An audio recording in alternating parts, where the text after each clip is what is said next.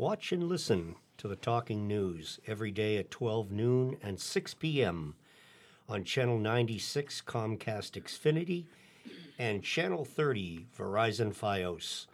It can also be heard Mondays and Tuesdays at 4:30 p.m. and Wednesday at 12:30 p.m. on Channel 9 Xfinity and Channel 29 Fios. Listen anytime on the BMC Podcast Network on SoundCloud and iTunes. Just search for the Belmont Media Podcast Network. Now on to the Talking News. New GM for Belmont Light appointed by Joanna K. Zavalis. The Belmont Light Board unanimously voted in favor of appointing Christopher Roy, Concord Municipal Light Plant's current Assistant Director, as Belmont Light's new General Manager, subject to successful negotiation of a contract following his public interview on April 9th. Current Acting General Manager Craig Spinelli was also a final candidate and publicly interviewed on April 9th. At the end of July, the Belmont Light Board voted not to renew the contract of Jim Palmer, who served as general manager since 2010. Spinelli was appointed as the acting general manager by the Belmont Light Board. Guru White, the same search committee used to help hire town administrator Patrice Garvin, was used to help with the Belmont Light general manager search. 10 applications for the position were received and 5 candidates were interviewed by the screening committee on March 24th. The committee then narrowed it down to 3 candidates to be interviewed by the Light Board, but 1 dropped out. Light Board Chairman Adam Dash said both were great candidates, but only 1 could get the job. He said Roy did a great job in the presentation section of the interview with the problem the Light Board asked the candidates to analyze and solve, which was how to keep rates from going up while increasing the green energy portion of Belmont's power supply. He clearly has a passion for public power and the experience in working on substations, solar installations, and green energy policies. It was a close call, but the vote was unanimous. Mr. Spinelli has done a great job as acting GM, and we really want him to stay. Having both of them would give Belmont Light a dream team, said Dash in an email to the Citizen Herald on April 10th. Roy has been the assistant director of the Concord Municipal Light Plant since 2013. Prior to that, he was the interim communications coordinator for Concord Municipal Light Plant from 2011 to 2013. Engineering and operations manager from 2010 to 2013, an electrical engineer from 2009 to 2010. Before joining Concord Municipal Light Plant, Roy worked for N-Star Electric and Gas as a substation operations supervisor from 2005 to 2009. Roy has a Bachelor of Science degree in electrical engineering from Tufts University and a Master's in Power Systems Management from Worcester Polytech Institute. In Roy's cover letter to Guru White, he stated, on a regular basis, I balance pressures from the community, other town departments, and system events to provide guidance to our staff so they can focus on the right tasks with minimal obstacles.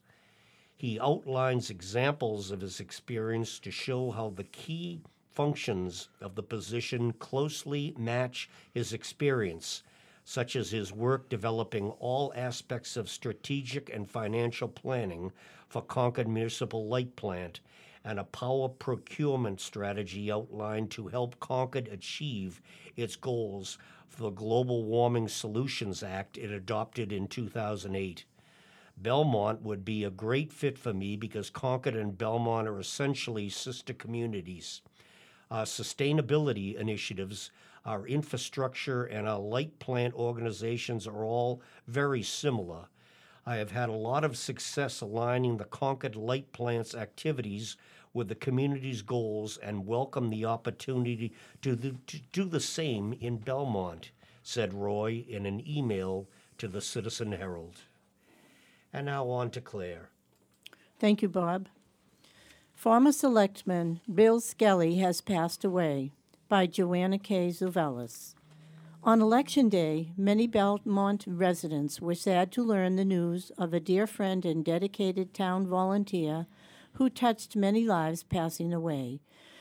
William Skelly, who served as a selectman for 2 terms from 1994 to 2000 and was very active on the Veterans Memorial Committee and in Belmont's Church of Jesus Christ of Latter-day Saints, passed away on April 3rd. Skelly lived in Belmont for more than 50 years.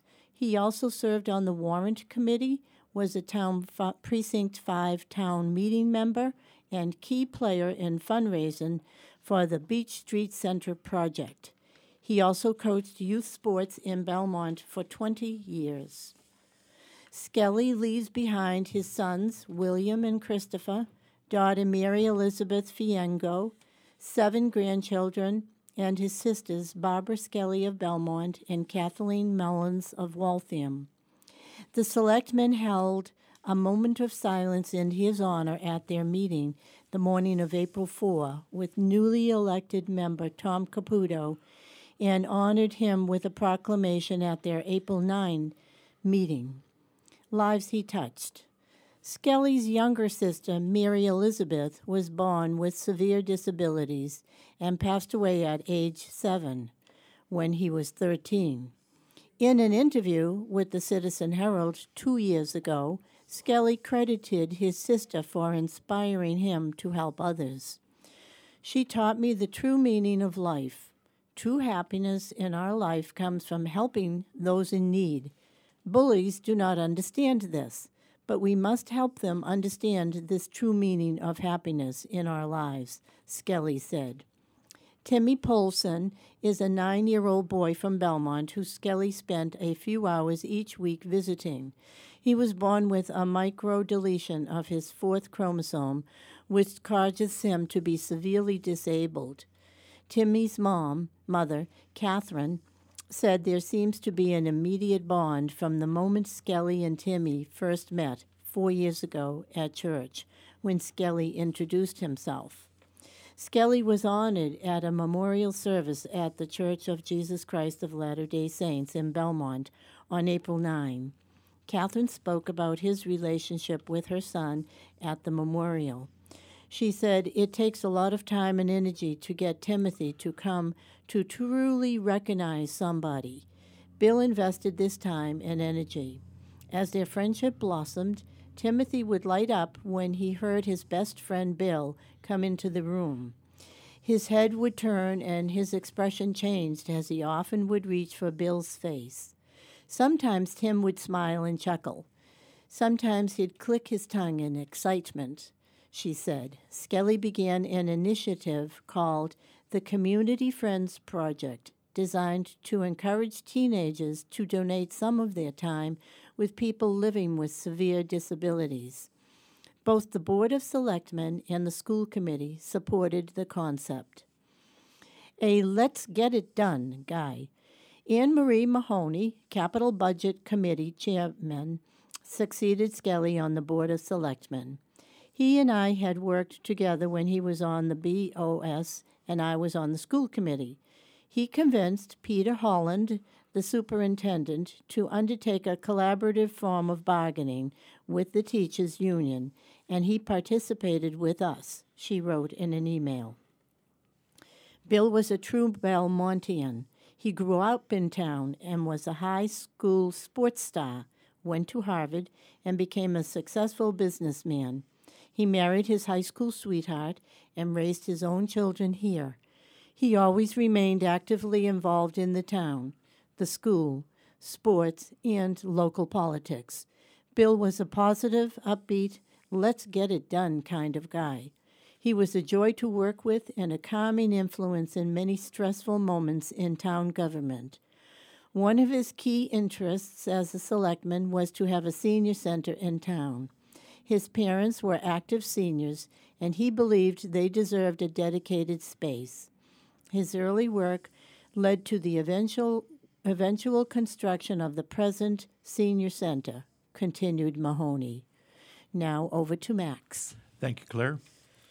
Paradise Flowers moves to Cushing Square by Joanna K. Tsouvalis. Paradise Flowers, located at 415 Concord Ave in Belmont Center since 1987, has moved to 454 Common Street in Cushing Square. Owner Christine Haverty, who has lived in Belmont her whole life, said moving was a difficult decision, but she wanted to make a fresh start in a new space which is actually closer to her home. She also believes parking in her new location will be better for customers. Sharing parking with the post office was tricky, especially around the holidays, she said. Haverty took over Paradise Flowers in 1999. I had worked there for 4 years before I realized that I had a head for the business end of the industry, too.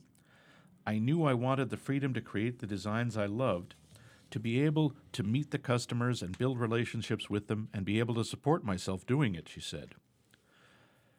Soon after taking over the shop, the franchise Kabloom opened nearby in Belmont Center, which was competition for Haverty. It was a little scary at first, being up against such a large, successful company, but I also knew they would have challenges. I know from experience the hours that you have to put in to make a successful flower shop. It's certainly not a 9-to-5 for me, she said. The secret to her success has been choosing the freshest flowers, finding employees who are willing to work long hours at the holidays, and are as passionate about flowers and people as she is. My hope is that I'll be at this location for another 30 years. I want to be coming in, seeing my customers, and helping them spread happiness through flowers until I'm very old. And that's a long time off, said Haverty. The Belmont Citizen Herald recently had the opportunity to meet with Haverty and talk about her business. How did you get into the floral business? It took me a little while to find my passion. I knew I had an artistic eye for proportion and design, but I didn't know exactly how I would use it. I had tried my hand at cake decorating, which I really liked, and I worked in an office setting for a while, but found it didn't suit my creative side. My grandmother Tilly was a painter, and she painted these gorgeous, award-winning paintings of flowers when I was growing up. Whenever I saw them, I was moved. The color and vibrancy of flowers, the way it brightens someone's day and lifts them up, even if just for a moment, that's what really drew me to working at Paradise Flowers originally. What appeals to you about the new Cushing Square location? The new location gives me the chance to be a part of this new Cushing Square that's really just bursting with possibility. There are so many improvements happening and new development coming in. It's really exciting to be a part of that. I look forward to fostering relationships with the local businesses in the area, and I'm hoping to continue my relationships with my current customers while meeting lots of new ones. It's such a great area with a lot of character, and now it's buzzing with new life. How will your new store be different from prior location? The new store is bigger, brighter, and more up-to-date technologically. My focus is on giving it the same welcoming feeling I had over at Concord Ave, and I really think it's coming together beautifully. We also now have online ordering, so if that's how you like to order, you can still do that, and still know that it's coming from a designer you know and can trust to get the message just right. What do you love about what you do? The best part of the job is definitely working with the clients to help them create custom designs. Each person has their own aesthetic, and I work with them to design arrangements that fit their style and personality. This is especially true about weddings and special events that I provide the flowers for. I love doing weddings and events, making sure the bride or honoree has the freshest, best selection of flowers and the most creative designs. But I also truly believe that receiving flowers is still a special and exciting occasion if you use a designer who cares about what they're making. That's always my goal. I want the receiver to feel the message that the giver is trying to get across. Over to you, Bob. Thank you, Max. 3 things to know about the Selectmen meeting by Angela Toma. The Belmont Board of Selectmen met on April 9th. It was the first full meeting for the newest member, Tom Caputo. Here are 3 takeaways from this meeting. Number 1, Regional Dockless Bicycle Share Program. At the end of last year, the Metropolitan Area Planning Council, MAPC, announced a project aimed at bringing a new bike-sharing network to the Metro Boston area.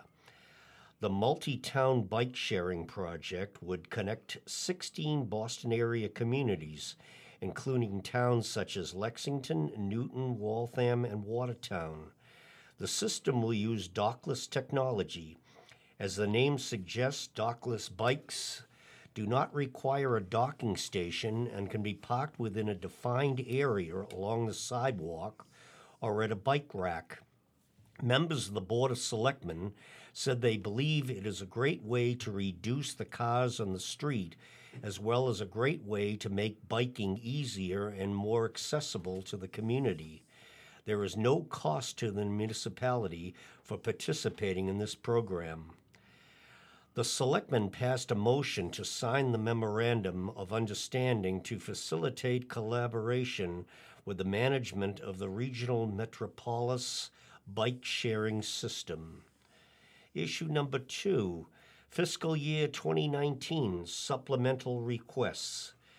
The Selectmen did not vote on any Fiscal Year 2019 supplemental requests. State aid is not finalized, and the Selectmen cannot hold a vote before then. They are prioritizing funding for existing veteran services, officer hours, tree trimming, a council on aging, social worker, a school resource officer for the Chenery Middle School, and rodent control. Discussions are ongoing. Issue number 3, Housing Trust Agreement. The Warrant Committee discussed and voted on proposed Community Preservation Act, the CPA project, at the April 4th meeting. One of the projects is a housing trust agreement that would establish a housing trust fund to support affordable housing options in Belmont. The committee voted unanimously in favor of the Housing Trust Fund. However, some Warrant Committee members have accountability concerns with how the trust will use and allocate their funds. Before the project is taken to town meeting for a vote, the committeemen have suggested drafting a contract that lays out how the trust will be using their funding. And now over to Claire. Thank you, Bob. A topping off ceremony held for new, quote, barn. Belmont Day School held ceremony to celebrate construction of the new building by Joanna K. Zuvelis. There was a lot of exhilaration in the air as students at Belmont Day School gathered together the morning of April 9 for a topping-off ceremony to celebrate the construction of the new building, which is being referred to as a barn. This moment is a long, long time in the making. There are some people who have been thinking about this barn and believing in it for as many as 6 or 7 years, said Headmaster Brendan Largay. According to Belmont Day Director of Communications, Corinne McQuilton, the new building is referred to as the barn as a nod to the school's history.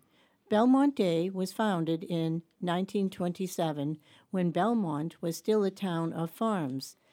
Belmont Day School initially began operating at All Saints Parish House on Clark Street until 1932, when it outgrew the church facilities. A parent came upon a little stone house in the big field that offered expansion possibilities in a country atmosphere. In 1933, the school's executive committee purchased the stone cottage, which is currently part of the Belmont Day School Library, said McQuilton.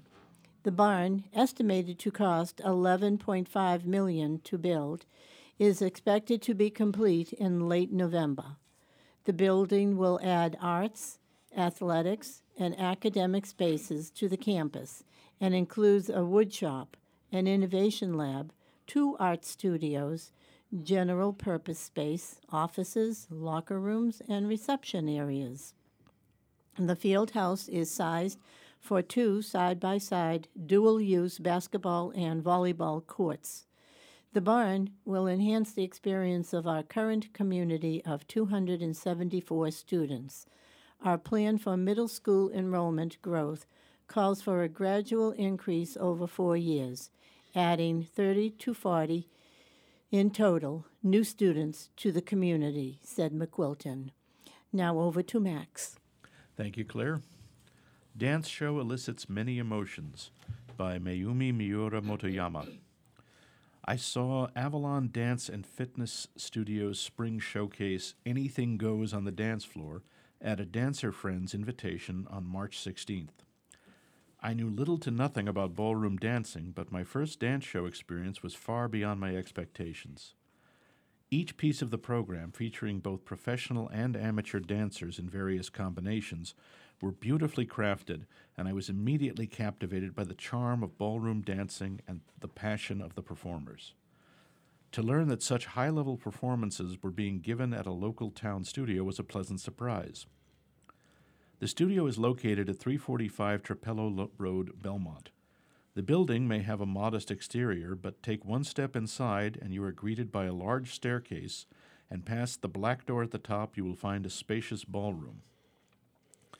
The show began with a brilliant group dance to the Cole Porter classic Anything Goes. Watching such explosive joy emitted by the 10 dancers with bright smiles and dazzling costumes made my heart skip a beat. Next on the program was a graceful waltz. The moment the pair, who had been swinging slowly, began sliding across the floor along with the surging music was breathtaking. The program of 26 numbers was comprised of a variety of styles, from cha-chas, tangos, and quick steps with comedic choreography, to waltzes, which displayed the simple beauty of the style using the entire floor. The contrast between each piece kept the audience's attention. The characteristics of the styles could be understood very distinctly even by those without any dance experience, such as myself. Every number's choreography was finely crafted to fit the specific dancer's skills and personalities. The audience applauded and called out not only at the end of a dance, but whenever an impressive technique was pulled off, which encouraged the dancers even more. I am sure that the more one knows about dance vocabulary, the more one can participate in the show. The music had a lot of variety, from standard numbers to some ethnic tunes. As the program went on, it became clear to me that dance is the art of how one perceives music and how one can express this with a given style. The master of ceremonies that night was professional Brad Morrison. He warmly introduced the dancers with their recent achievements and cleverly connected the numbers with his cheerful speech while talking to the guests. As MC, he was also an essential part of the program.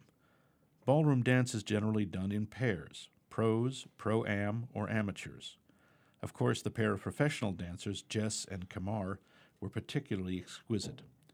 It was amazing that even on the up-tempo pieces, viewers could still see each pose clearly, and they were constantly sensing each other's presence without the need to look. Over to you, Bob. Thank you, Max. Caputo sworn in as newest selectman by Joanna K. Zuvalis. With his wife, Sarah, and twin daughters, Jane and Allison, by his side, Tom Caputo was sworn in as Belmont's newest selectman on the morning of April 4th and immediately attended his first official meeting of the board. Caputo ran uncontested for the 3-year seat. However, Thomasina Olson decided to give residents another alternative at the last minute by running as a write-in candidate just days before the election. Caputo won the election with 2,106 votes. He said running uncontested gave him an opportunity to have more of a listening campaign and hear residents' concerns about the town budget and capital projects. He said he would like to make revenue a priority. At the April 4th meeting, the selectmen voted to reorganize the board, with Adam Dash becoming the chairman and Mark Paolilio becoming the vice chairman. There will be a new policy outlining the rotation for selectmen to depoliticalize the chairman and vice chairmanship. After a brief discussion, the selectmen decided it was best for a member not to be chairman for their third year due to the time it takes to run for re-election. Paolilio said he didn't completely agree with the new policy, but seconded the nomination for Dash to become the chairman. Dash said there would be 3 simple rules: no drama, be respectful, and don't waste anyone's time. And over to Claire. Thank you, Bob. A Sugar-Induced Stampede by Steve Anier. Katie Samuels has fond memories of eating Necco wafers, the chalky, multicolored candies made by the New England Confectionery Company. As a kid, Samuels and her siblings would play church at their grandmother's house, placing the circular treats into their mouths as if they were taking communion, she said. So, when the 23-year-old Florida resident learned recently that the Revere-based sweets manufacturer was at risk of closing down and laying off hundreds of its employees due to financial insecurities, she reached out to candy wholesaler CandyStore.com to try and scoop up as many packages of the iconic sweets as possible. Desperate times, as they say, lead to desperate measures. I offered to trade my 2003 Honda Accord for all of their stock, she said, by telephone Tuesday. I knew it was kind of a silly thing to say, but I'm serious. I don't have much right now, so I was like, I've got this car and I want all that candy, so maybe they would consider it. In March, Necco Chief Executive Michael McGee notified the state and Revere Mayor Brian M. Arrigo that 395 workers could be laid off if the candy maker can't find a buyer. Necco, which has been producing wafers since 1847, is Revere's largest employer. News at the company, they're also known for such old-timey classics as those tooth-hugging squirrel nut zippers and crunchy sweethearts, could close by May, allegedly sent people from across the country into Twinkie hoarding mode. The Wall Street Journal reported this week that candy connoisseurs have been maniacally calling up distributors, asking to buy candy in bulk. CandyStore.com is calling it the Great Necco Wafer Panic. The business claims sales of wafers have jumped since the Globe first wrote about Necco's financial troubles last month. Necco sales spiked more than 50%. Necco wafers are up 63%, the company wrote in a blog post. A clear signal of panic buying. They said a nice older woman called and wanted to buy 100 pounds of wafers. Emails by the hundreds about Necco-branded candies came rolling in. And then, of course, a young woman named Katie contacted us offering to trade her used Honda Accord for all our Necco wafers. Now, here's Max. Thank you, Claire.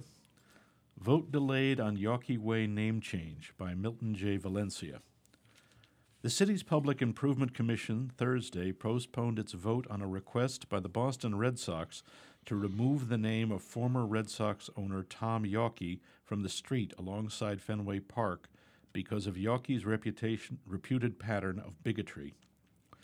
The decision by the commission came at the request of the Red Sox organization, which has formally asked that Yawkey's name be stricken from street signs and that the street return to its original name of Jersey Street. The team asked for the delay on Wednesday in a letter written by Red Sox Senior Vice President David Friedman. He wrote that the Red Sox, under current owner John Henry, remain committed to restoring the city street to its original name. Henry and his wife Linda Henry also own the Boston Globe. We remain committed to our petition and do not seek to alter it in any way, Friedman wrote. But, he wrote, the Red Sox wanted the panel to postpone Thursday's hearing for 2 weeks to give the commission, quote, ample time to review and fully consider the substantial testimony and any new material that has been received from the community, unquote. The commission reset the vote for April 26th.